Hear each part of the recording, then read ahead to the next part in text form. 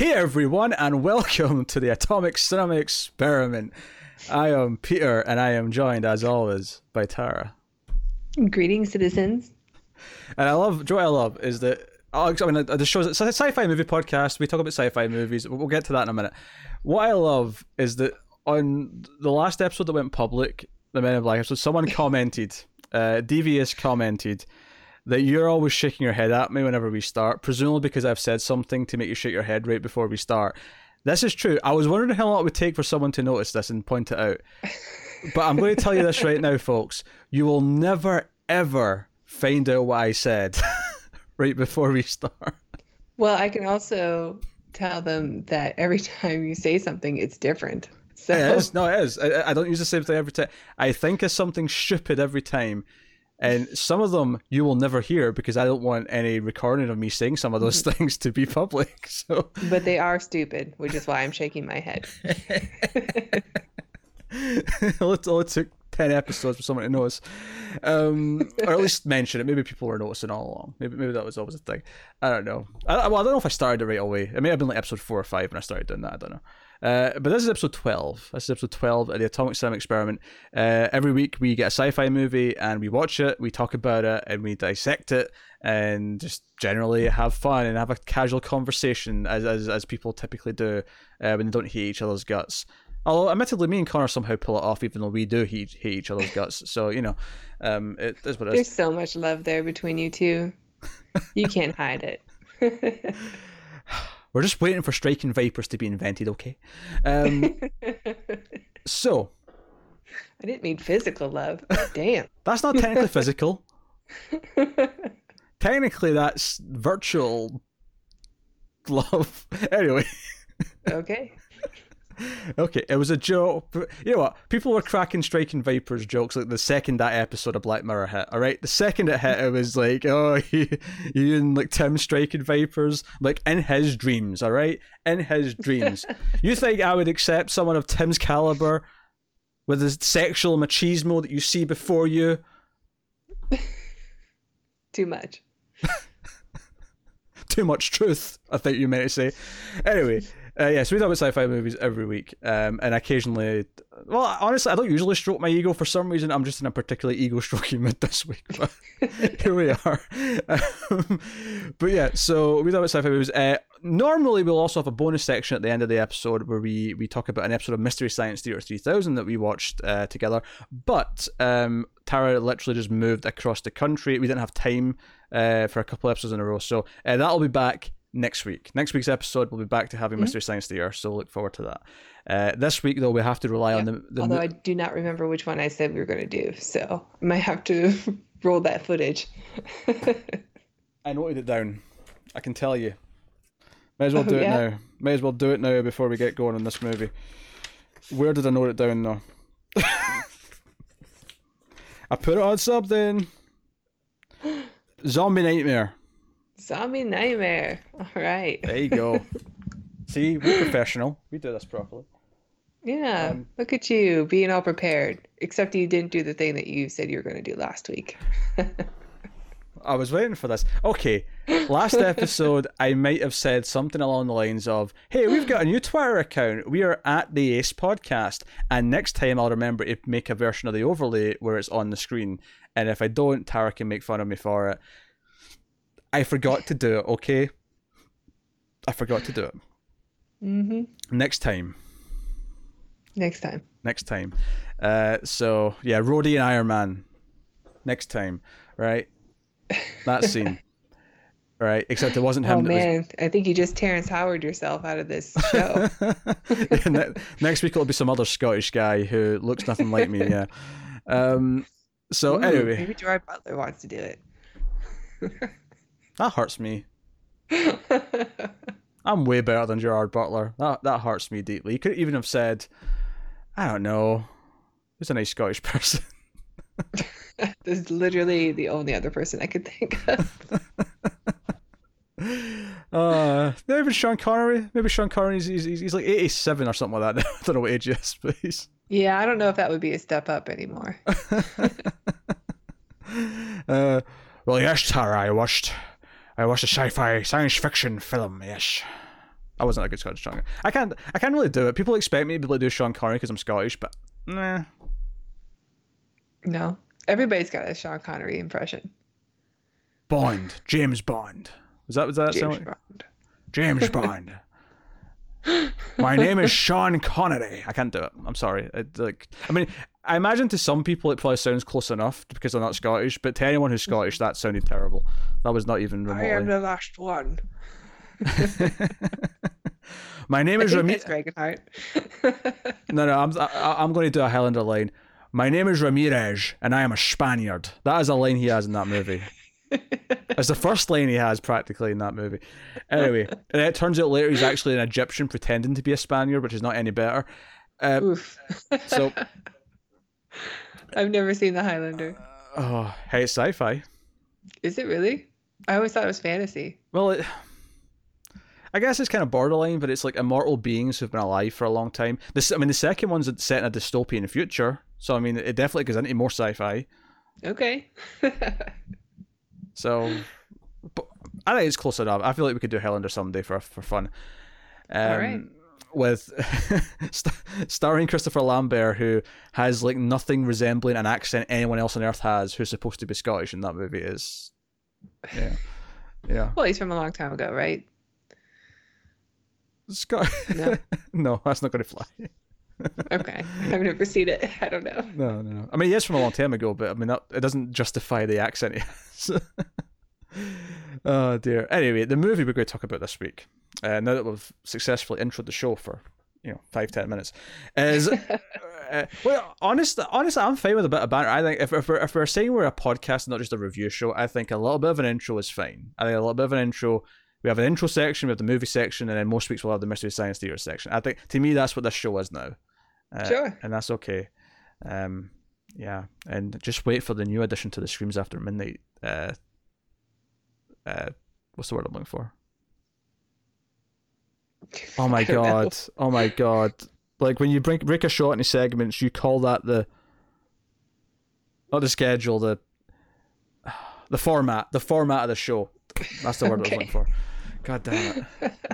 Format. Sorry, guys. Sorry. Anyway, so the movie we're talking about this week is I Am Mother, which is a Netflix exclusive. I don't know if they necessarily funded it, but they certainly bought it. And it stars Hilary Swank, as well as, I'm getting names here,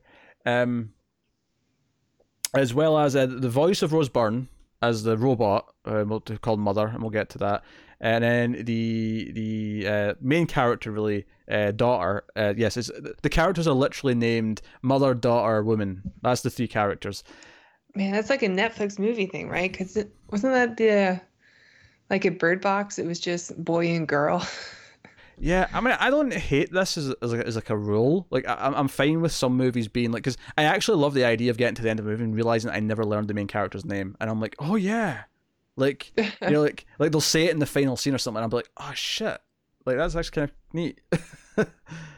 Cool. Yeah, but, I don't think I noticed it in the movie. Yeah, but we actually have Luke Hawker playing Mother as actually the actor in the suit who's being the robot, which makes a lot of sense. So yeah, this is a movie set in a post-apocalyptic future. It's in like a big scientific bunker where a robot named Mother is raising a daughter who she never names. She's just daughter. And when she's of a teenage kind of age, that was a horrible sentence, but whatever. You don't come here for cunning linguists. You come here for wacky banter and shambles, I guess. Sure. What do you come here for? Our in-depth reviews are not that in-depth, I guess. Oh. Well, they're not. There's not a lot of research behind them. It's just a lot of whatever we feel. Well, yeah, I like to think we're decent enough though to actually analyze it a little bit and talk about things that, but when there's techniques used that are worth talking about, when there's themes used that are worth talking about, I think they're there. So not all movies give it. Like when we did Stargate last week, like behind the scenes stuff. Oh sure, no, of course not. Yeah. But with like Stargate last week, like I mean, I tried to analyze it. But it's hard with some movies, okay? But I saw the trailer for this movie a while ago, and it was kind of ticking a lot of boxes for me. Just in premise, like, okay, robot raising a child, mysterious outsider comes in and kind of makes a question if the robot's been telling her the truth the whole time. And that's kind of your movie. It's like, okay, the world outside is like desolate. At least that's what we believe. And we kind of build up the world around it. A little bit of 10 Cloverfield Lane, maybe, to compare it to something. Yeah, I thought of that movie quite a bit watching this one. Yeah. So I it was ticking my boxes in terms of concept, and the trailer looked okay for what it was. It's hard to tell from trailers sometimes, because you can make a bad movie look good, you make a good movie look bad. You can do all these things with trailers. Sure. And I actually went into this movie totally blind. I didn't watch the trailer at all. Yeah. So the only thing really going into the movie is that it's a Netflix movie, because outside of one or two gems, and those gems for me would be The Babysitter, which was really good fun, and I would say The Fundamentals of Caring, starring Paul Rudd, was really good. Didn't see either of those. I recommend both. But those are the gems for me. I can't necessarily think of anything else that I would call a gem. Like, Netflix have this quality. There's some that are just outright terrible, like Open House or Bright. But for the most part, Netflix like original movies have this very like just okay quality to them, where they're kind of passable and they're not offensively bad. The ones that I've seen, I agree. They're about passable to terrible. Yeah. And like, I feel there's so many of them that reach that just passable enough territory, but they'll never like. And you're watching them going, "There's nothing conceptually wrong with this movie, but it's just not quite clicking. There's just elements of it that don't work, or whatever else." I don't know what it is that I can put my finger on, but it's there's like this inherent cheapness to it. To the movies that I've seen. Yeah, and I've not seen the Andy Serkis Jungle Book movie. I assume that doesn't have that feeling because it was meant to be theater released and it was this huge I did CGI. see that one, actually. Did you? Yeah. I assume that didn't feel cheap. No, that one did not. Yeah. I mean, the special effects alone, like, they were so good. Joe, it's frustrating to me. Well, actually, I'll save this for when we actually talk about the movie. But yeah, the point being is that Netflix do have a great track record, so... something I like to say on some of the other shows we do, particularly with Tim on the Tales from the Crypt reviews, is the idea of there had been a streak of bad things. And in this case, we're talking about a streak of bad or mediocre Netflix movies. And I say, did this one break the streak? And so this is where I go to Tara to ask her opinion. So, Tara, did you enjoy I Am Mother? I did enjoy it. It's still not much higher than mediocre to me, though. What about you? I'm really disappointed you didn't respond to that with "I am disappointed" or something to that effect. I am disappointed now. It is something a mother would say. Yeah, I'm kind of in like a mediocre place with it. It's conceptually, again, like a lot of Netflix movies, conceptually, I like the ideas it's playing with. And I actually really like the design of Mother. I think she looks like a really good robot. And from an effects point of view, I think she always looks good. I think Mother... I agree. I mean, she's mostly practical, right? Yeah, which is why she looks good. But there's some CG early on when she's getting assembled or whatever, and I thought that looked quite good as well. I like her design. I like that part of it. Some of the other effects later on in the movie are a bit more hit and miss with how they look. We're not in spoilers yet. Obviously, we always start spoiler free. We'll give you a warning else, further down when we go into spoilers. But I don't think it's a super spoiler to say that we do see some of outside at some point. And I think once we see outside, the effects feel a little bit cheaper because it looks really fake. For the majority of it. Yeah, I'll agree with that. It's still. I have other issues with that part of the film. Oh sure, yeah. That is more to do with plot. Yeah, that's spoiler territory, but so I'll wait. But as far as the effects go, I mean the effects were fine. I think overall there's still something about it that feels a bit cheap. That I could see if another director had it, or I don't know. Even like the score really stood out as kind of amateur or something, like something that would be in a television episode but not in a movie. Yeah, the score is fine. Like it has some nice enough Yeah, moments, it's but serviceable. it's serviceable. This is a show where we'll say the word serviceable and passable about 10 million times. So I hope you're looking forward to that, folks. So I guess basically what I'm saying is it did not break the streak. It is a Netflix movie. If you want the short version of the review, it's a Netflix movie. Yeah, unfortunately, I think that's true, but I do really like the science fiction elements of it. I like the story, like you said, the plot is pretty good. Um, it is an interesting concept because it does go in twists and turns that I don't expect. And for the most part, like I was along with the ride and the mystery. I think the beginning, like the first half, is way better than the second half. Yeah, I would agree with that, and I think you actually kind of got the right idea a minute ago when you were saying like ways to make it not feel cheap, and you mentioned like a better director, a different director. I think the biggest thing that's making these Netflix movies feel so mediocre and passable, as opposed to actually good, is direction and writing. I don't think it's down to the actual budgets, because this by its nature is a low budget sci-fi movie, and there have been many sci-fi movies that I have loved that are set in one. I mean, we mentioned 10 Cloverfield Lane. That's not even got like a sci-fi set. That's just in a basement. That's like a dude's basement.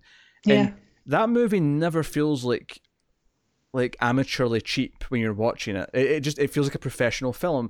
And location doesn't have to make something feel cheap. It's how you shoot it. It's how you use the location. Right. It's about atmosphere, and this one has As none. maybe yeah, I guess so. It's well, there's a little bit of something there, but it reminds me of like a CW show or like a young adult movie. And maybe they were going for that because the star is a teenager. But I don't know. But other Netflix movies have that too, and that's not always the case. Yeah, I think that the problem with it is like there is no atmosphere, like we say. It's very sterile, which can work in some sci-fi science fiction. But I think the core conflict of like her questioning if Mother is telling the truth or if this stranger, this woman, is telling the truth, which I will probably refer to as Hilary Swank, just because it's weird saying women all over and over again. Yes, yeah. Women said this. Women did this. Daughter and mother are a bit easier, but woman's just a bit impersonal.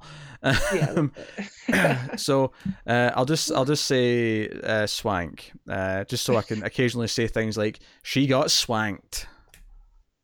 Yeah, nice one. Oh, I want to make a movie now called The Swank Redemption. You can't even say it. Can't make a movie if you can't say it. Swank Redemption. I want the poster to be her, just like Tim Robbins, out in the rain, just be like, yes, Swank. After climbing or crawling through a tube of shit. yes, crawling through 2 miles of shit. 2 miles of shit. Hey, it'd be more entertaining than this movie, probably.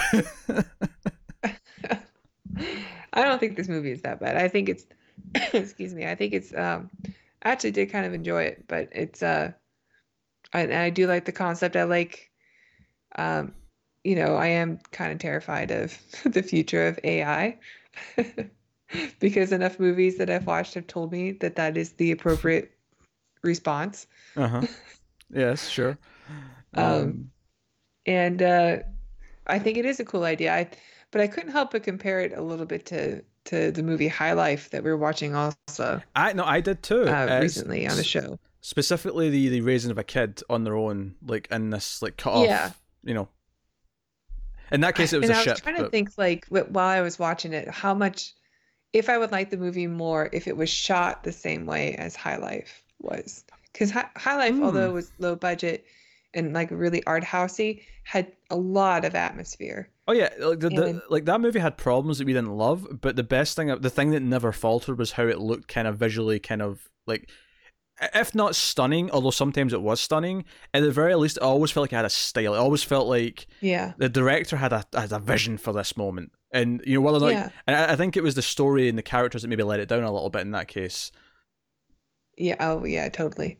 But but if I were to watch the same movie but with that kind of style in it, like if I would like it more, if that was the thing that was bothering me. And I think overall, like I still have issues, like I said, with the ending, but I do think that the style of the film really makes me not connect with it the way I should, the way I want to. No, I agree. The direction is kind of lukewarm, like the movie itself. Hey, lukewarm, another word that means passable or serviceable. Lukewarm.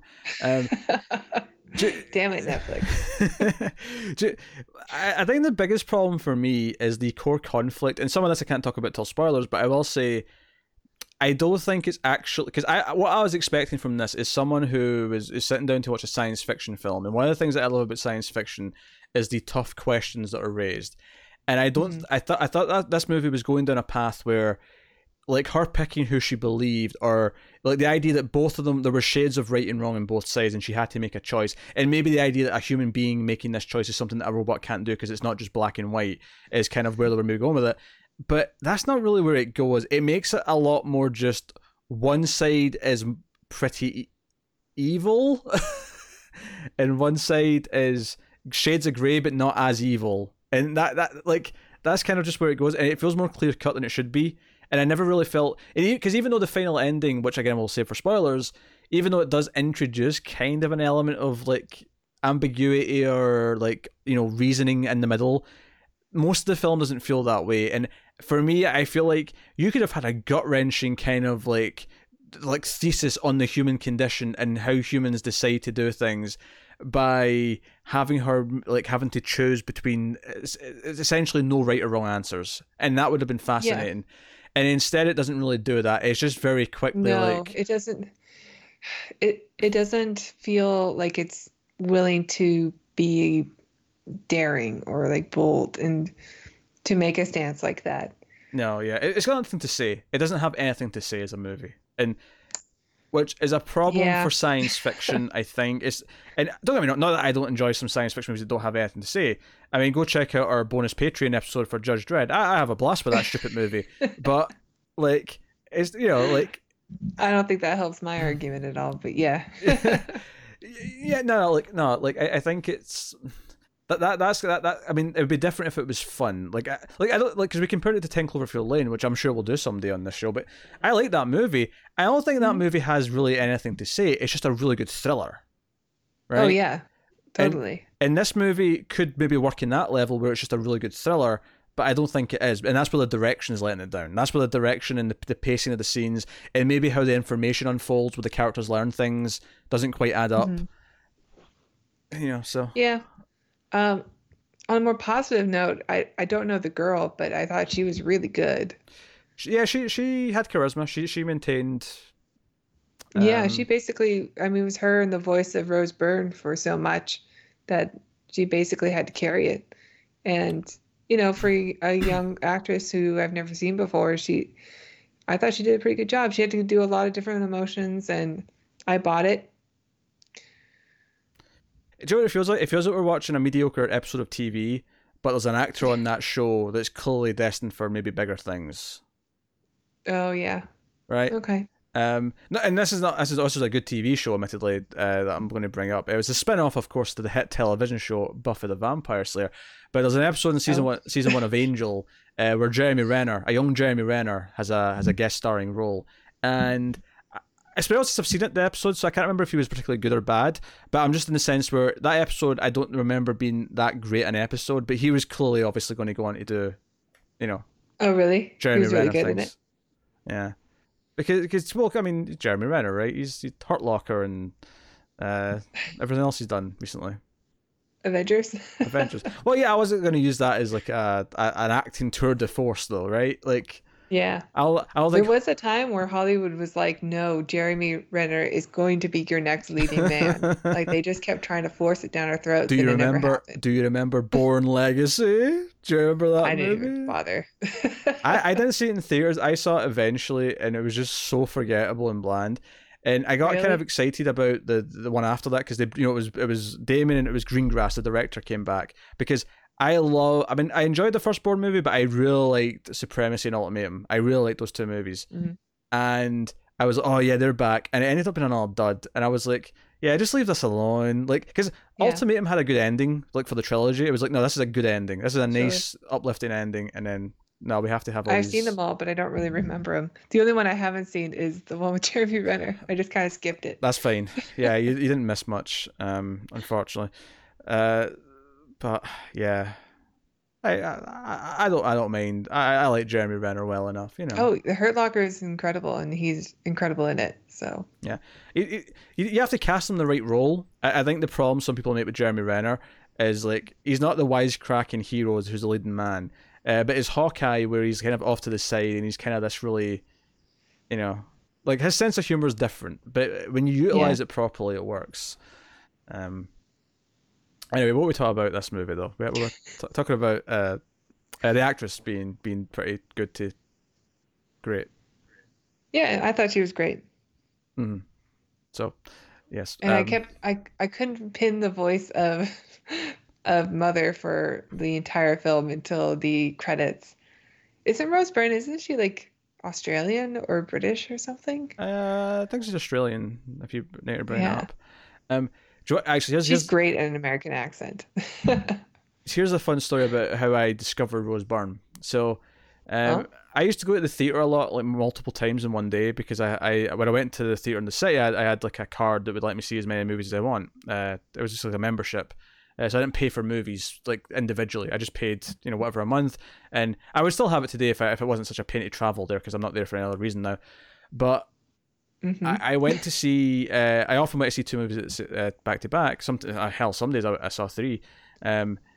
And because I have that one day off free to do anything, I was like, yeah, I'll just go see some movies.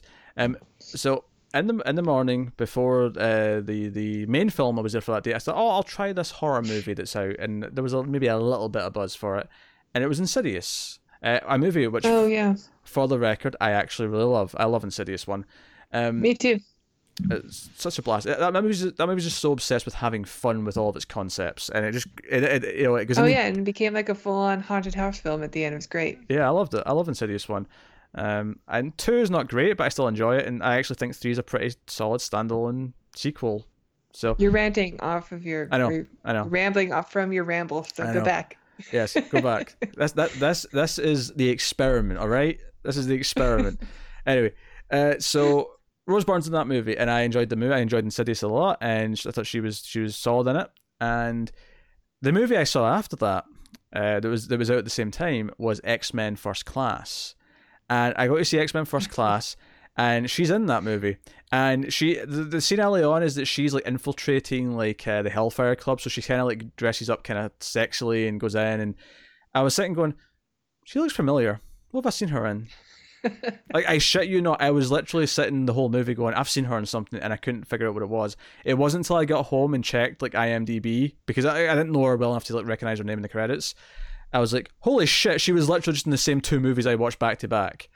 Yeah, I think Bridesmaids might have been that same year too, and she was in that. Hmm. Like she just kind of appeared in everything all at once. I think she was known for a TV show that wasn't like super big, but people liked it a lot, called Damages with Glenn Close. She was like the other main character in Mm, that. I'd heard it was good. I've never seen it, but I never saw it. yeah. But no, I was just interested. That's my Rose Byrne story. Is that she was in movies that I watched back to back, and I was sitting going the second one going, I've seen her somewhere before. What was she in? Well, I mean, as far as the character of Mother goes, with her voice performance, it was a very like you felt the empathy and the love like that she was supposed to give to the daughter character, and I thought it was an interesting choice because I don't know. I guess I was expecting something a bit more. I hate to use the term robotic, but sort of, and because we got her with her voice acting, I thought we got a decent character out of Mother. Like she was a good. I don't want to say like. I don't want to say anything other than character because I don't want to spoil Oh, anything. sure. But Yeah, like, that's fine. Yeah, no, I get what you're saying. Mhm. Speaking of movies, this reminded me of, like, we were talking about 10 Cloverfield Lane, a little bit of High Life. It's hard not to get a little bit of Moon as well in this. Yeah. Um, so, there's a lot of makeup, and I think that's maybe the other problem with it is that, I mean, I love the idea of, like, setting a whole movie in, like, a futuristic bunker like in the post-apocalypse, and there's a robot. Like I love that, but the problem is that this feels so derivative of like multiple other, and it's obviously, I mean, it couldn't have like intentionally copied High Life in any way. Of course it couldn't, because that just came out. But you know, it feels like the sci-fi ideas in this like have been done to death in a lot of like movies, a lot of TV shows, and the problem is that this, like I said earlier, has nothing to say about it really. It feels like it's just going through the motions of like what you expect from this story.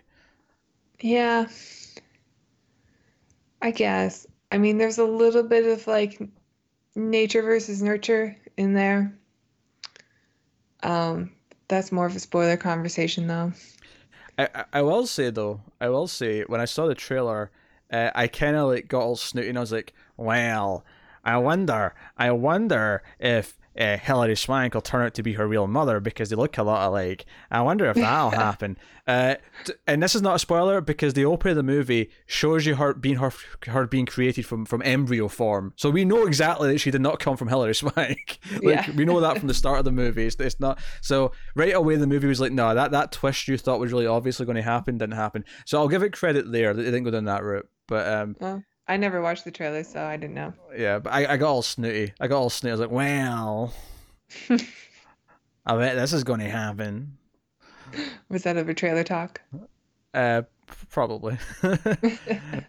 Yeah, it was either on the stream or when we used to do trailer talk as a show. I don't know which one it was, but whatever one. I got really snooty about it. Yeah. So like I say, it's lacking. It's basically a full 2 hours long, almost. It's like an hour 50 something, and I think it could be cut down. I think it drags quite a bit in places. It's lacking urgency. Yeah.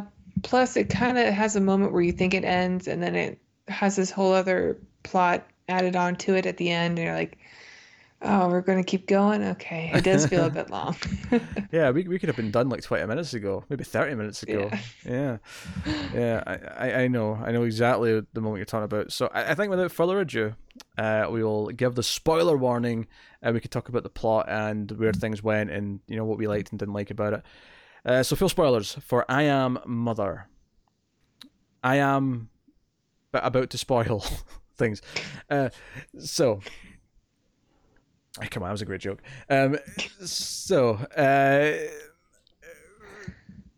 do we begin with the spoiler? I guess one of the first things that happens when... throughout the early montage of the movie, we see daughter being raised, right? And she has like school lessons with a robot. Mm-hmm. She has exercise and dance routines. She watches like the Tonight Show from years ago. There's like kind of like stock... I wonder why they decided on the Tonight Show.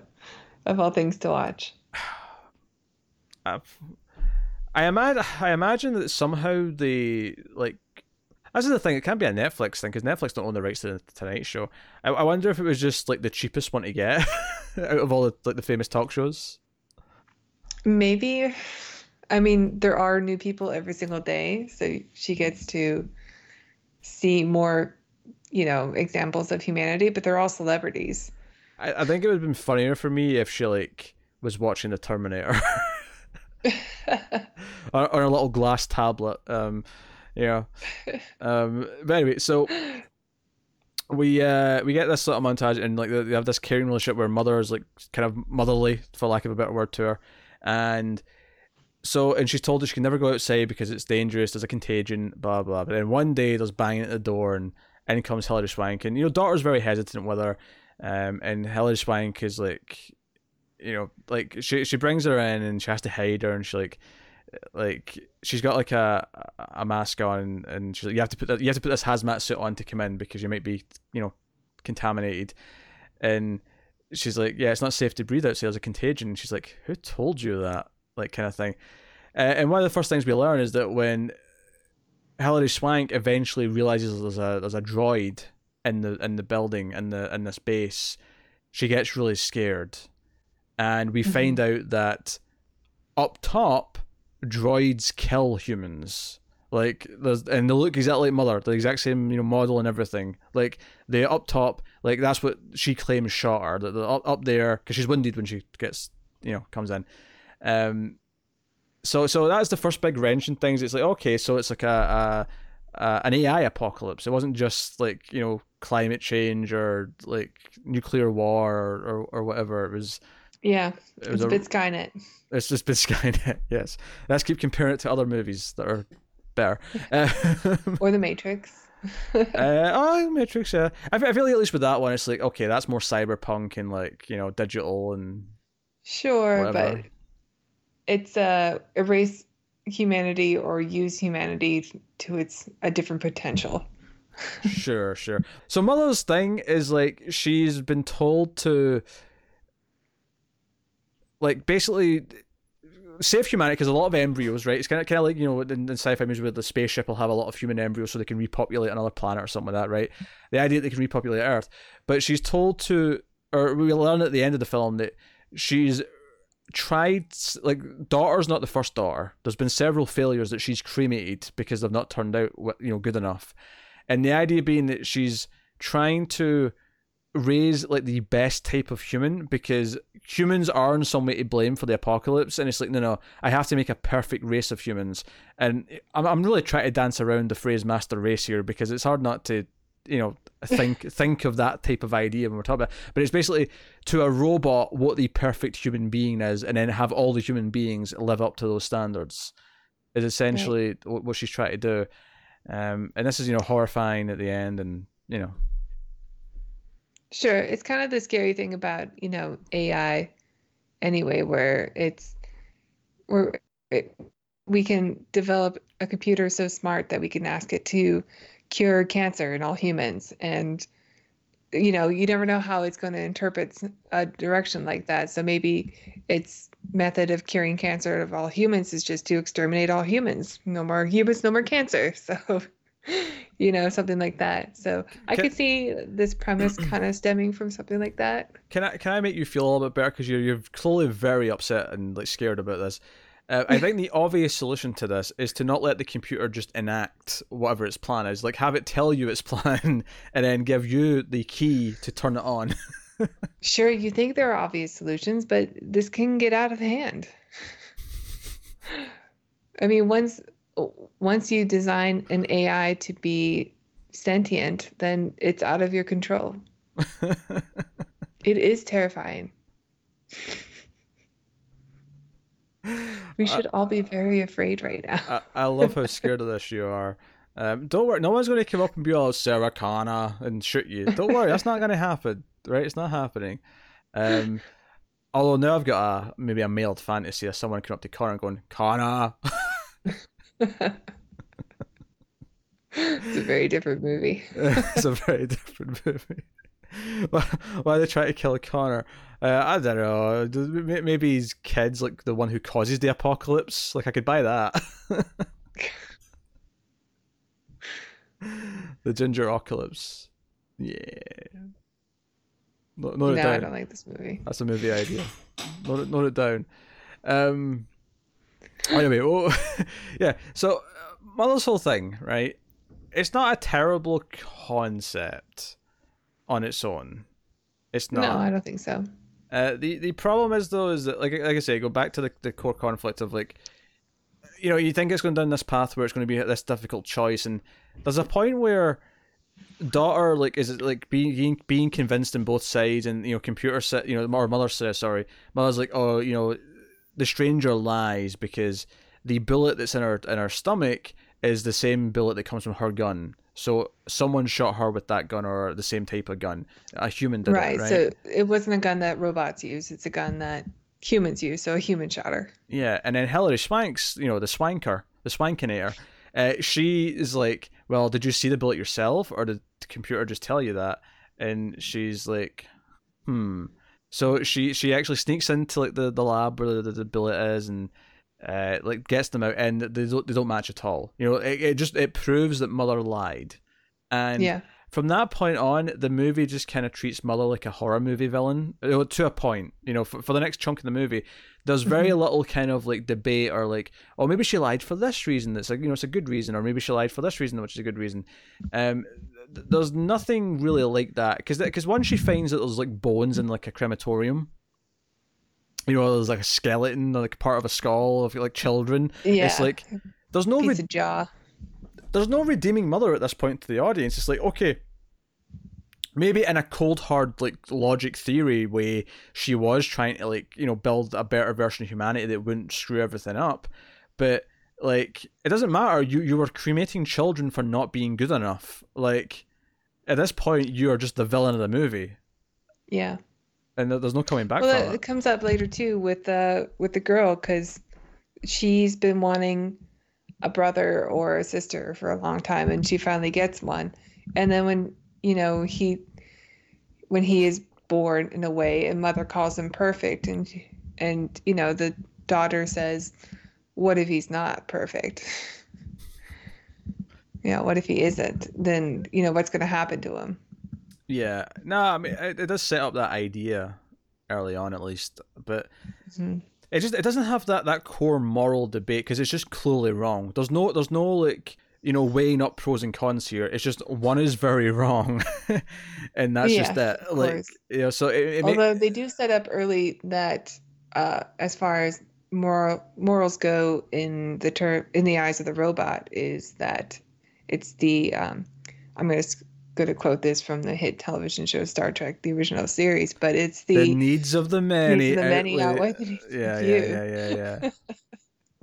Yeah, I knew you were going with that. I knew you were getting your reference in. Yeah, yeah, yeah. At what point? And to be fair, that was actually the hit film Star Trek I 2, know. The They Wrath of don't actually Khan. say it in the show, they say it in the movies. Yeah, so Based on the hit television show. there you go. That's how I do it with Angel. See, easy, easy. You just need to connect it to the hit television show. That's all you do.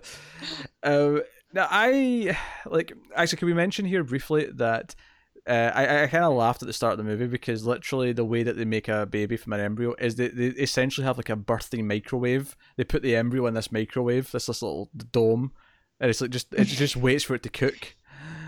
Yeah, it takes only like 24 hours to do. Yeah, yeah. Pregnancy, folks, it's easier in the future. We're all dead, but the pregnancies are easier.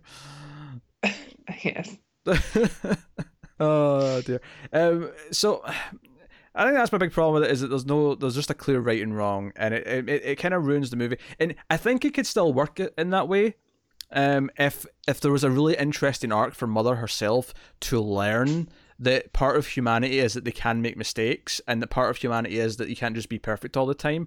And you could argue at the ending because she kind of lets herself be destroyed to give daughter a chance to kind of start fresh with new people and like sort of build civilization herself and let a human do it. She kind of does that at the end, but I don't think the movie earned or justified her like Mother making that choice. I think No, not at all. she just kind of does it out of nowhere, like, you know, like daughter convinces her, and I think we're supposed to buy that Mother does genuinely kind of love her, and that's why she chooses to just go along with it. But like, if you weren't going to give me the interesting moral debate, the interesting thing might have been, okay, Mother actually learns, like, you know, Terminator 2 style almost, right? Or iRobot style, whatever. They learns some level of humanity by the end and understands that it can't just be this. But not only that, it's even implied at the end, and She tries to argue her though, like into. She does the like the Kirk thing where you convince it to destroy itself because it's not perfect. what show was Kirk on, Tara? Oh, that's the hit television show Star Trek: The Original Series. I've already done it. Do I have to do it both times? You don't I have don't know the to, rules. but I enjoy if I can do like multiple Buffy references in a show, I'll happily do it. All right, 2 points. Okay. Like that would be interesting. Although I know the episode you're referring to, for the record. Yeah, where he outlogics the This computer. unit must die. Yeah, you know, like that would be an interesting thing. And again, we're bringing up other movies and stuff where we've seen this kind of arc happen with the robot, but I think it just kind of comes out of nowhere at the end, and it has no weight to it. It feels too tame. Yeah. Like it feels like an easy ending, and it doesn't have any balls behind it. You Yeah, know? everything about the ending, even the way it ends with like daughter getting into like the embryo room and just being, it's like a close up of her face, like, yeah, I'm going to restart humanity. She looks right at the camera for the ending, and I think the other thing that hurts it as well is that, and this was so unnecessary, but at the end, in the last act, it's heavily kind of hinted at or implied that Mother's actually the leader of all the robots. So, there's a whole section of the movie where she Well, goes, she is the robots. Like it's all one program. It's all one AI system. okay, sure, yeah, okay, that's maybe a better way of phrasing it, yeah. So even though that's why I'm a little confused. Like when she dies and she says, it doesn't matter if I die because, or if you kill me because I'm still everywhere. I remember when we talked about that in the Wandering Earth There you go. film. We were talking about how the astronaut like defeats the evil AI by throwing alcohol, burning bottle of alcohol onto the robot, and you're like, well, wouldn't it just still be in the system? I think And that's what they addressed in this movie. They're like, well, sure, you can kill the robot, but I'm an AI system, so I'm still going to be everywhere. I think to try and defend it, all this is still really stupid because any AI system should have itself and all the others. Is they do have a line earlier on where she mentions if that bullet had been like 2 inches to the right, it would have hit my CPU. So I think the implication there is that this is kind of the pardon the phrase, the mother unit that actually houses the AI. I mean, I guess, but she was also still lying to her at that point. No, that's true. That's true. Yeah, we should talk about the whole section of the movie where she does actually escape with Hilary Swank. Uh, and they travel through these giant ass like cornfields and I was really questioning at this point, like, why are the robots harvesting all this like Food. food? Yeah. I guess they're expecting humanity to come back and they're just prepping for it, but uh like corn doesn't We keep, do love our corn. yeah, it doesn't keep forever though, right? Like like Well, no, but Hilary Swank does say that the air used to be almost unbreathable because there weren't any plants, and okay. now it's gotten a lot better. But yeah, so it turns out Hilary Swank was lying to her because she kept saying she lived in a cave with all these other people, but it turned out all the people went crazy and like started killing each other, so she had to escape. And again, I thought maybe it could go interesting places where here's the bad side of humanity, but this is why, but ultimately to Mother you have to convince her, like, Hmm. no, we have to take a chance because this is how life develops and evolves. We can't just be perfect all the time. And Hilary Swank just wants to stay in her cargo crate. Uh, Although there is like an implication at the end that Mother goes to kill her because she never comes back with her. Yeah, so what I read was that, or read from that scene, was that Hilary Swank is, that's why they look so alike, is that she is one of the clones or one of the embryos, one of the early ones, because Ah, Mother okay.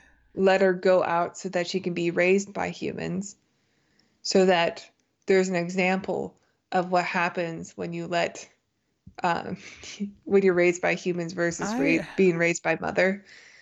And that's why she says you don't serve a purpose anymore, and then she kills her. I, But I didn't like that part. I'm just gonna say it right now. Like it seems very convenient it feels very that tacked she on. would have her there for that moment. Yeah. How does she? Like, do you ever remembers anything like this? Like, at no point is. Well, I think the implication is that Mother let um, Swank's clone go when she was a baby, when she was an infant, to be raised by humans, Okay, so which is that you get infinite. that Okay. contrast of like, I guess, nature versus nurture, because she should be the same as daughter. Now, Like they both have the same potential, except that one was raised by humans and therefore ended up, being devious and a terrible person, and the other one was raised by Mother and is the perfect human being. this is making some amount of sense that this is what we're trying to do. Now you explain it to me. I'll be honest, I don't know what it says about me like losing interest and not paying as much attention, or the movie just not being very good at getting these ideas across. But it never even occurred to me that that's. I thought she was just coming to kill her out of revenge for taking For taking her. for taking her. Yeah, that's all I thought it was. Um, Now you're saying that line, "Now you serve no purpose," that's the giveaway, I suppose. But I don't know if that's enough. Like, there was no like dramatic beat to it where I was like, "What?" or whatever. Yeah, I mean, I kind of had that moment of, okay, so she is from Mother as well. She's also an embryo. That's why she looks just like the girl. Like they really do look alike. Um, and but I didn't like it still. Also, actually, now I'm thinking about it, wasn't this after the other one got shot? So technically, it does confirm that Mother is around. She's still out there. Yeah. Yeah. So I guess that makes that previous conversation null and void, but that's okay. Yeah, that's what I'm saying. I don't really like this ending very much. No, it's far too easy and convenient. It's not it's very toothless. And it kind of it sums up the feeling of the movie as a whole, where it doesn't really have a whole lot to say, and it doesn't have any urgency, and the ending feels the same way. And when the ending just kind of confirms that it had nothing to really like go on or do, it just makes the whole thing feel a bit, eh. Yeah. I mean, it's not painful to watch. It's not the worst thing ever, but oh no. At the same time, though, like I'm almost getting more frustrated watching movies like this, because at least a bad movie like has a lot of dumb shit in it that I can maybe make fun of, or it has a lot of like these types of movies where they're so in the middle and they're just so serviceable and nothing more. They're actually more frustrating in a way, because like you can see how. What do you have to say about him? Yeah, like there's no like real big ideas in this either that we can really break down. I mean, unless we just miss them. Well, no, I think like what we were saying, we were hoping it would become is kind of still the themes that it's playing with. It's in a really mediocre script that doesn't feel really thought out, and then the direction doesn't like elevate it in any way. So, yeah, I think there's too many twists in the film. Yeah, I agree with that.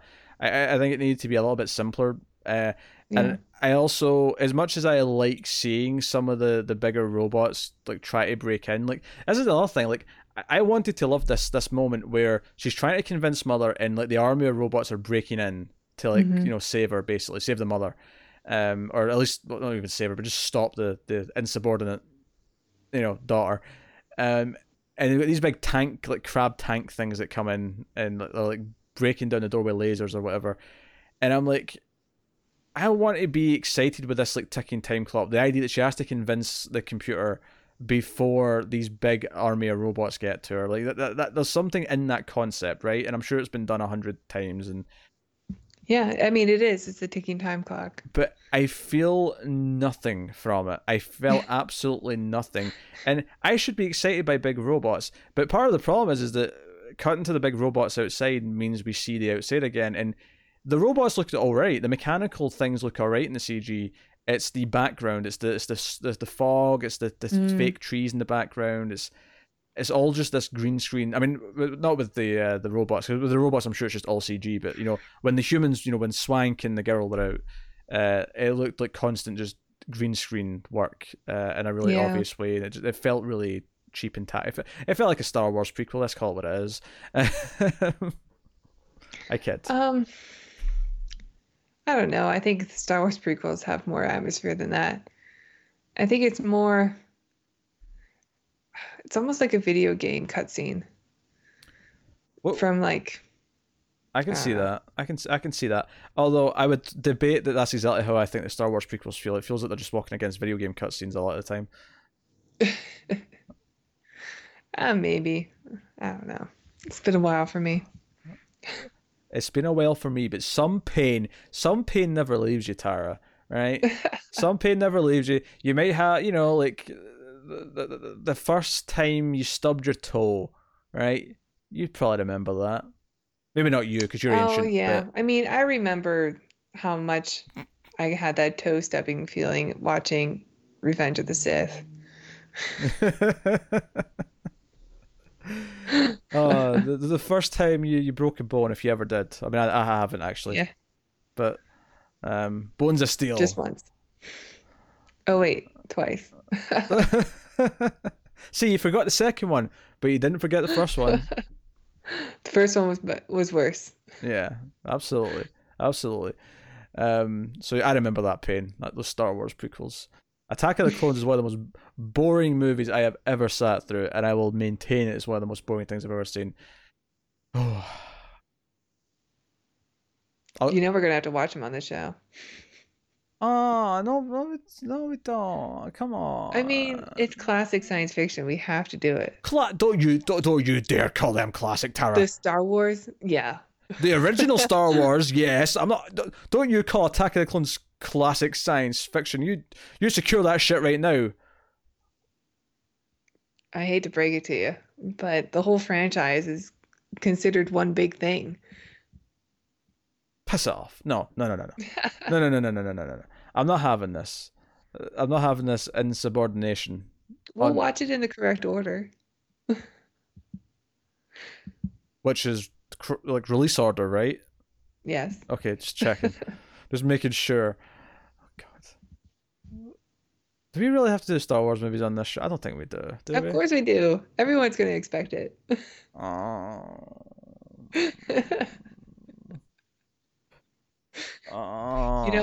We have like a big master list of all the films that we're supposed to do. I don't think we have Star Wars even listed on there. By design. We have to do it. Like, it goes without saying. No. It's not on the master list. We don't have to do it. It will be tonight. I'll delete it. It's fine. Every time Tara puts it on the list, I'm just going to sneak in later and be like, nope. It's on my master list. Right up here. Yes. Tara's like mother. She's a computer. Just got it all inside.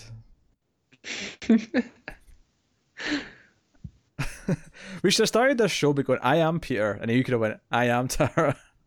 And we're going to talk about I am mother. In unison. We could say that last part in unison. Oh dear. Oh no. What else is there to talk about in this movie? Is there anything else? Have we covered the gist of it? Yeah, I mean, I think we ran out of words for mediocre a while ago, so. Yeah, I guess there's some truth in that. What do you think of Hilary Swank in general? Oh, I don't know. She's kind of disappeared for a while. I was actually surprised to see her in this movie because I hadn't seen her in anything in a while, but I always thought she was great. I don't think I've seen a lot of her bigger things. What's funny is that me and Tim on Screams actually, just in the last month or so, we did The Gift, the 2000 Sam Raimi film, and she's in that. She's got a smallish role in The Gift. She plays Keanu Reeves' wife, and he's like a really abusive asshole in that. You know, he's got. That doesn't sound like a Keanu Reeves role. No, it's not. This is the most un-Keanu Reeves thing. He's a redneck. He's doing a southern accent. He's got a Confederate flag on his truck. Like this is so not Keanu Reeves. That said, though, it's the only thing I can think of from that kind of part of his career where he has the long hair and the beard. So he actually had the John Wick kind of look, despite the fact that he was a redneck. But she was in that, and I just think it's funny because that would have been, pretty early on in her career, Swank, and like she's, our youngest that I've probably seen her in that movie. I'm sure she's been in stuff before that, but I can't think of anything. And then to do this like a month later, where she's like, present day Hilary Swank, who's not ancient by any means. She's not like an old woman, but no. But it's a 20-year difference almost. It's 19 years, so it's just kind of funny to see a jump from that to this. Yeah, I liked her. I mean, I liked her in the boxing movie $1 Million Baby, Boys Don't Cry, and that's really about all I remember of watching her in. I've seen $1 Million Baby. She kind of just disappeared. Yeah, I've seen $1 Million Baby. I've never seen Boys Don't Cry. Yeah, it's pretty good. And I remember it being good. I don't know if it holds up as well. And for wrestling fans, I'll just say everyone's got a price for the $1 Million Baby. I'm not a wrestling fan. I know you're not, but I had to make my joke. There used to be a wrestler called the $1 Million Man, and his theme music was pretty memorable. That evil laugh, it was great. Anyway, I'm still lost. It's fine. So. Yeah, Hilary Swank, I feel like the most memorable thing about Hilary Swank, and I hate saying this, is the episode of The Office where they're arguing if Hilary Swank is hot or not. And it becomes this like civil war in the office, for and against. I'm familiar. And I always remember the moment that always made me laugh the most is when Kevin, if you don't know The Office, Kevin is the big guy, right? The big fat guy in The Office, where he's on Team Hot, and then someone points out, no. The question was, is she hot? Not would you do her? And then he switches sides. I always remember that. Well, clearly the answer is yes, she's hot. I am not going to lower myself to take part in that debate. I am a classy broad, and I will not be doing it. I am not, apparently. I said, do you know what the sad part is? I think that it's the sort of thing that I see offices getting up to, is having like debates on people's attractiveness. As right or as insensitive as that may be. I guess when it comes to celebrities, it's like, yeah, celebrities get judged like this all the time, so I guess you just expect it. What's weird about that though is it's on TV, and I'm like, Hilary Swank might see this I know. and might actually feel a bit self-conscious that there's a debate going on about whether or not she's attractive. I wonder if she's ever commented about it. I bet there's an interview somewhere. It's like, hey, did you ever see that episode of The Office? I'm like, everyone always asks me about this. Everyone always asks. Well, in case she's looking this up too. Yes, Hilary Swank, you are a beautiful woman. There's no debate. Oh, you're all right. Yeah. I feel weird talking about attractiveness. Like I feel like Tara will always bring up like actors or characters she thinks is hot or whatever, and I just don't feel. I feel weird doing it. I feel like I'm being a pig, so I just don't do it. I mean, I like beautiful people, and Hollywood does too. So I don't know. I just I feel can weird. comment. Sometimes I do. Sometimes. Yeah, right. I think I'm equal. Equal in what sense? Like in terms of like the number. I have a diverse taste of beauty. Like, Hilary Swank is clearly beautiful. I've said that. Sterling K. Brown is also beautiful. Right, get to William Riker. Come on. Yeah. Let's get to William him. Riker was like my first. Oh, so that's what a man looks like. Okay, all right. This is what we've divulged into. We've divulged into Tara's dream list. All right. Yep. Starting with Hilary Love Goes Swank. After Dark. Yeah. Bow chicka wow wow. I am so sweaty right, and not because we're talking about who's hot. Like just for the record, like I'm just. I know it's because we brought up Will Riker. It happens to me too. I will say, I feel like the modern media does not appreciate a hairy man, and I just want to say that in Star Trek Next Generation they bask in the hairy chest of William Riker, and as a hairy chested man, I feel empowered by that basking.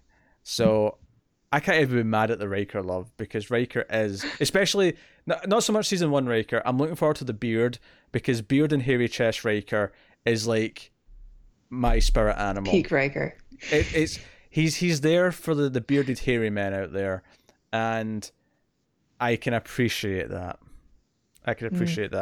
And let's be honest, it's hard to be infatuated with any of the female characters on Next Generation, because Troy's annoying. Tasha was Tasha.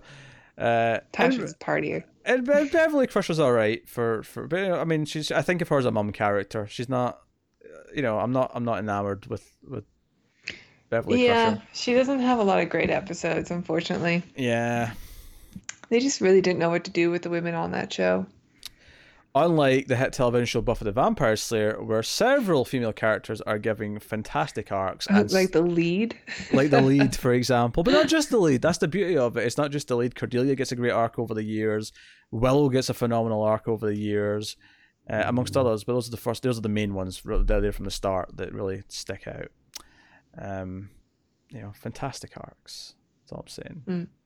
I guess what I'm saying is... You haven't gotten to Deep Space Nine yet. Some good women characters in that show. I'm looking forward to it. I love a good. This is a weird sentence. I love a good woman character. But no, I mean, But this is the thing though, is that so many shows are guilty of not having them, so it sticks out when you have them more. It feels like more of a notable thing. Yeah. And Well, it's gotten a lot better with the years. yeah, and And a lot of it has to do with Joss Whedon. So thank you, Joss.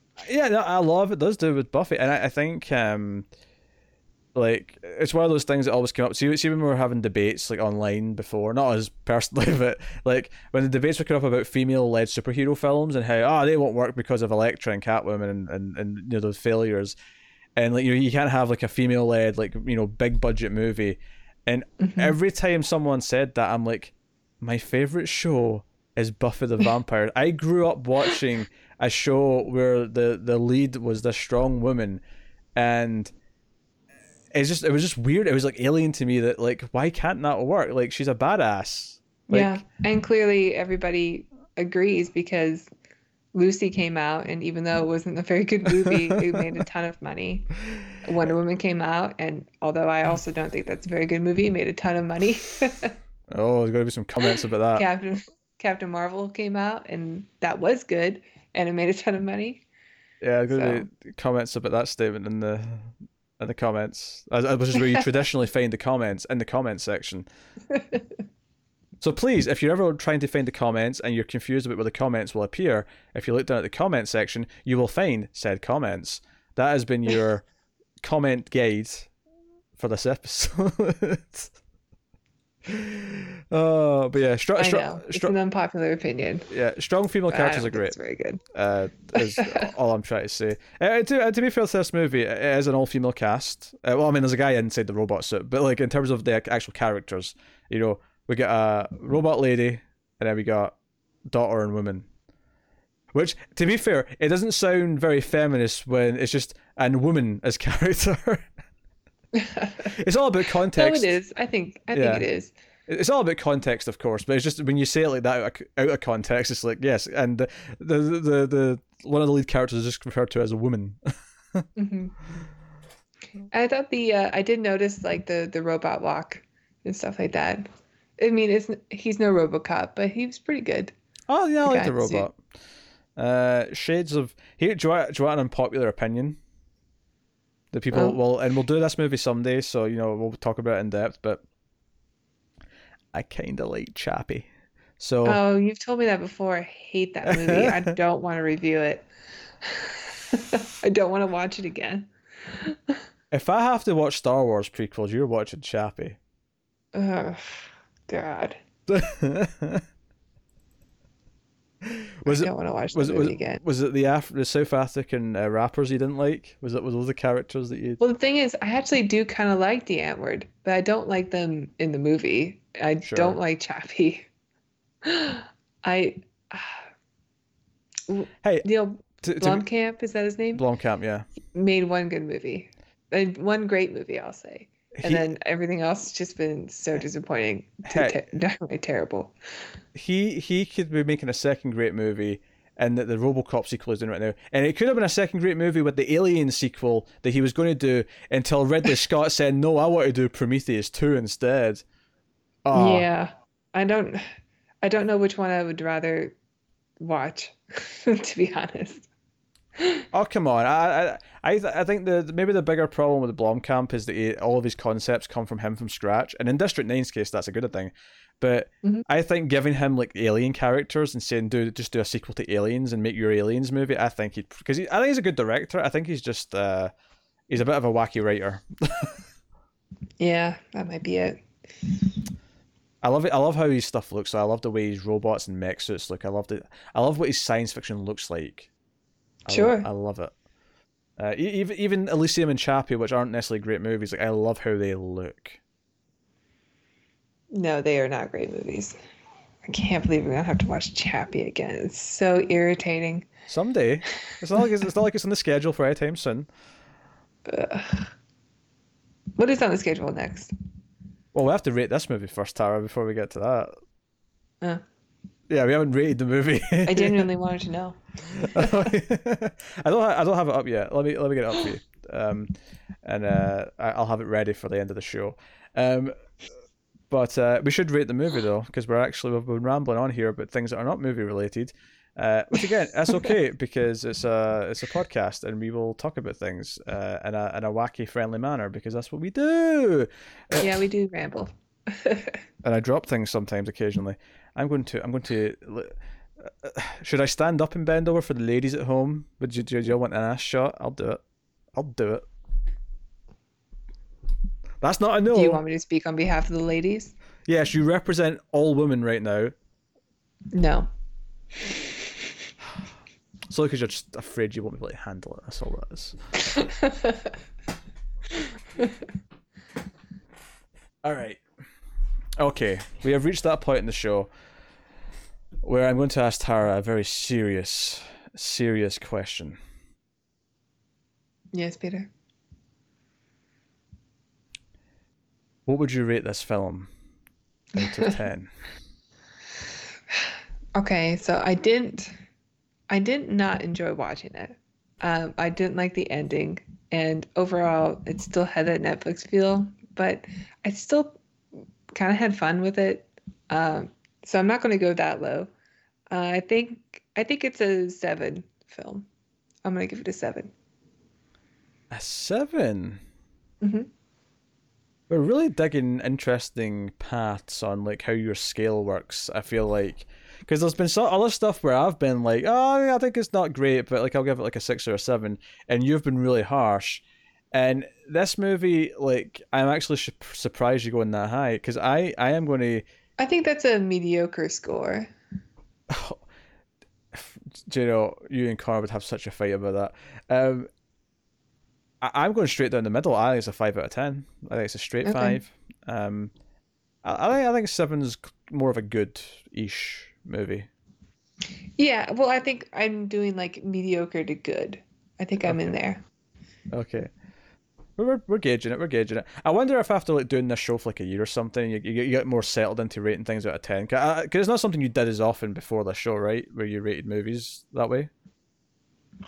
No.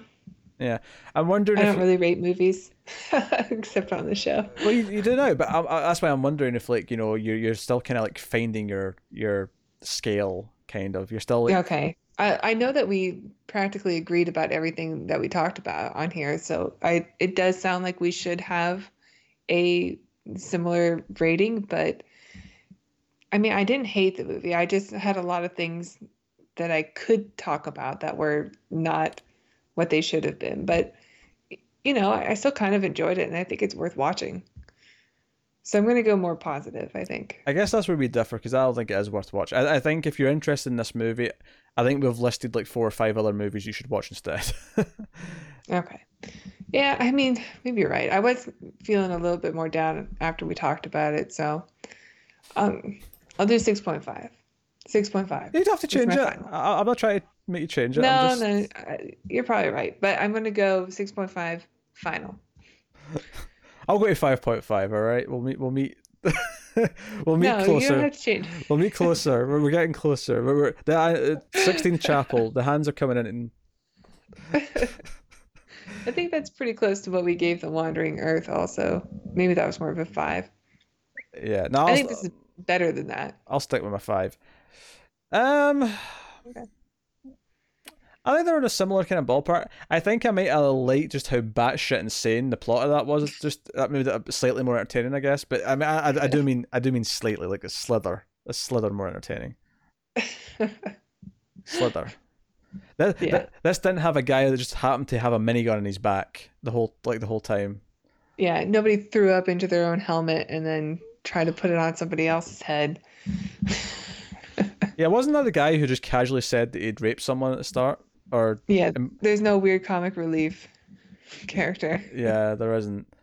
I think Mother tries to crack a joke at one point, and that's the extent of the comic relief. Oh yeah, I think that was the extent of it. All right, that has been. I Am Mother. At least a lot of it was, not all of it, but a lot of it. Hey, that's the show, okay? That's what you get when you come for the cinema experiment. I mean, if they don't know that by now. I know. If anything is making me question why me and Tim don't tangent, I feel like I should tangent more with Tim. I need to give him... I'll need to try with him. When he gets back from his vacation, he's on his honeymoon, I'll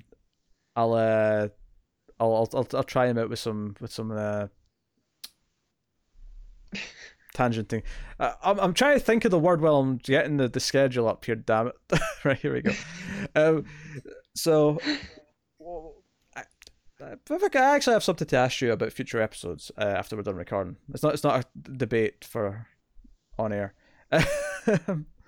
so everyone can be like, "Whoa." Okay. So, yes. Okay, actually, I can tell you about the next movie as it's an interesting one because the next movie is the winner of the last Patreon vote, which means next episode we are doing Primer. So that's going to be a fun one. Exciting. I've never seen it. Yeah. And wait, did I say at the start we'd have a Mystery Science Theater thing next week? Because I don't actually think that's necessarily true. Is it? Well, we might. We might. Yeah. We might be able to. If it's not this week, it'll be the next one. Yeah, if it's not the next episode, it'll definitely be the one after. We'll try and see if we can squeeze one in. Or we're going to try and hang out, but yeah. So Primer. I think I'm going to bring diagrams for this one. Oh. Are you familiar with Primer's reputation? No.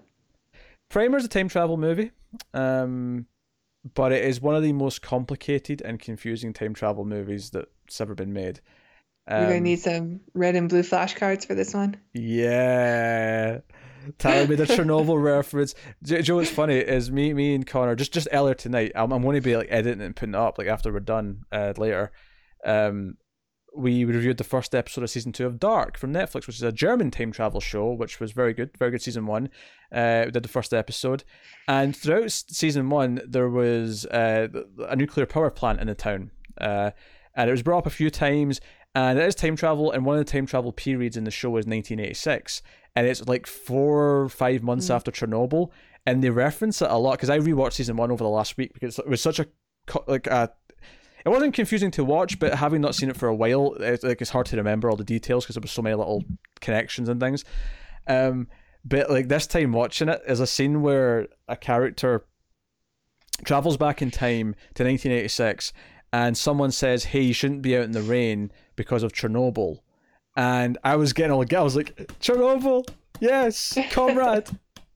Comrade, it's not dead. Like Azov is over solving the problem. Like, you know, just a couple of countries over. This is great. And then love that miniseries. Let's just review it again. Do you want to review? Hey, you never did episode 1 and 2. We've got legitimate reason to remake 1 and 2 reviews. I miss reviewing Chernobyl.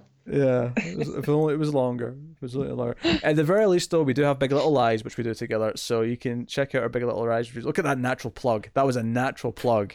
That's how you do it. That's how you do it, baby. All right. So that has been I Am Mother. This has been Atomic Cinema Experiment episode 12. I think at the start of this. I think that's right. So yeah, you can of course let us know what you think of the movie if you've watched it in the comments below. It's a Netflix movie, so it's easy to get to. I mean, you can seek it out. Like I said earlier on, we have a Twitter now. We have at the Ace Podcast on the Twitters. You can also get me at Wibble89. All these things do, of course, support us, as do going to the podcast app of your choice, wherever you listen to it, and rating us, giving us a 5-star rating, maybe a little review, helps people find us, helps more people join the experiment, as it were. And if you want to support us financially, and Tara is so proud, she does this so well now. Tara, where can people support us financially? Well, you can check out our Patreon at patreon.com/MildFuzzTV. You can donate as little as $1 per month, and you get bonus episodes of The Ace for doing it. You do. We have Judge Dredd was mentioned earlier. We also have what was the other one we did? Trancers. The first in a 7-movie franchise, which will be coming back to the bonus episodes at some point. At some point, yeah. It's probably a mistake to do a franchise for bonuses. To be fair though, that I mean, we're not going to do them consecutively. Like, we'll come back and do Trancers 2 in like a year or something. I don't know. But that entire franchise looks bonus episode quality, though. Okay. It really does. Like, it so does. It has an Oscar winner, Helen Hunt, in there. Yes, Helen Hunt. And like 6 of them, too, right? Isn't she in a bunch of them? She's in like the first 3, I think. But it's confusing because there's transfers 1 through 6, but there's a transfers in between either 2 and 3 or 3 and 4. So the numbering is actually wrong past a certain point. Transfers Comes Alive. I don't remember what it's called. Transfers in the... Search for Curly's Gold. I don't know. It's so late. I can't joke anymore. I don't have any material left in the tank. What? Transfers in the Chamber of Secrets. Something like that. Yes. That sounds right. Transfers Takes Manhattan. That's the 8th one. yeah. Patreon has bonus episodes, has early stuff, has voting at the $5 tier. Bonus episodes though you get for $1. So you get $1, you get a bonus episode of this, bonus episode of Screams After Midnight, and you also get a show where me and Car just like pick topics out of a hat and chat about them, which is called Mailed Fuzz Mysteries. Why? It's a mystery. So Connor suggested that, and I said it was too cheesy, and I just used it. I feel ashamed. But we're at that point in the show where I feel stupid enough to say that. So yeah, go check out that. And if we're going to promote other things, I think we'll both promote one thing. I'll promote our Twilight Zone reviews. Me and Tara every week review an episode of the classic Twilight Zone show. We actually did the new season as well of the new show, but we're working our way through the original Twilight Zone, and that goes up every week. And there's also a podcast feed for that now. It's not just on YouTube. It's called Fuzz in the Zone for the podcast feed. And it's behind the YouTube right now, but I'm doing a few a week on that just to catch it up, so that eventually it'll be day and date with the video. Tara, what do you want to promote? Why, I think you should check out the Babylon 5 reviews that Peter is putting up. They're solo reviews. They're still worth watching. They're solo reviews and for... pretty soon, they will not be solo reviews, so gotta catch up.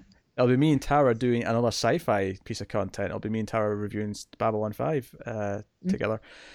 So you can look forward to that. We don't have a strict sort of date for when that's going to sort of transition into me and Tara, but Tara's catching up to where the reviews are up to right now, and we'll be doing that soon. But yeah, that's a good idea. So there you go. That has been the Atomic Cinema Experiment. Tara, we made it to the end of the show. Are you delighted? I'm so tired. We're both so tired, and I'm really sweaty. I'm also really hungry. There's a lot going on, but that's okay. Why do we do these so late at night? Because you live in a stupid time zone. All right, that has been and you. To be fair, you're still getting used to the new time zone. You're still kind of on the East Coast time zone, right? Mm-hmm. It's so late. Oh no. I've been fighting that. Do you want me to edit that out? You want me to edit the yawn out? I don't care. You don't care? Okay. The yawn's staying in, folks. The yawn's staying in all its glory. Anyway, I really had to think about the word glory there. That's a good sign to end it. So that has been the Atomic Cinema Experiment, episode 12. Tara, what's your final statement for the show? That's not your outro, it's your final statement. I am Tara. Excellent. My final statement is that we're never doing the Star Wars prequels. Tara's going to make me do it. I'm not going to make you. The audience is going to make you. It's a science fiction movie podcast. How are we not going to do Star Wars? I love the idea of doing Star Wars and Connor doesn't get to be a part of it. I do like that part. That's really funny to me.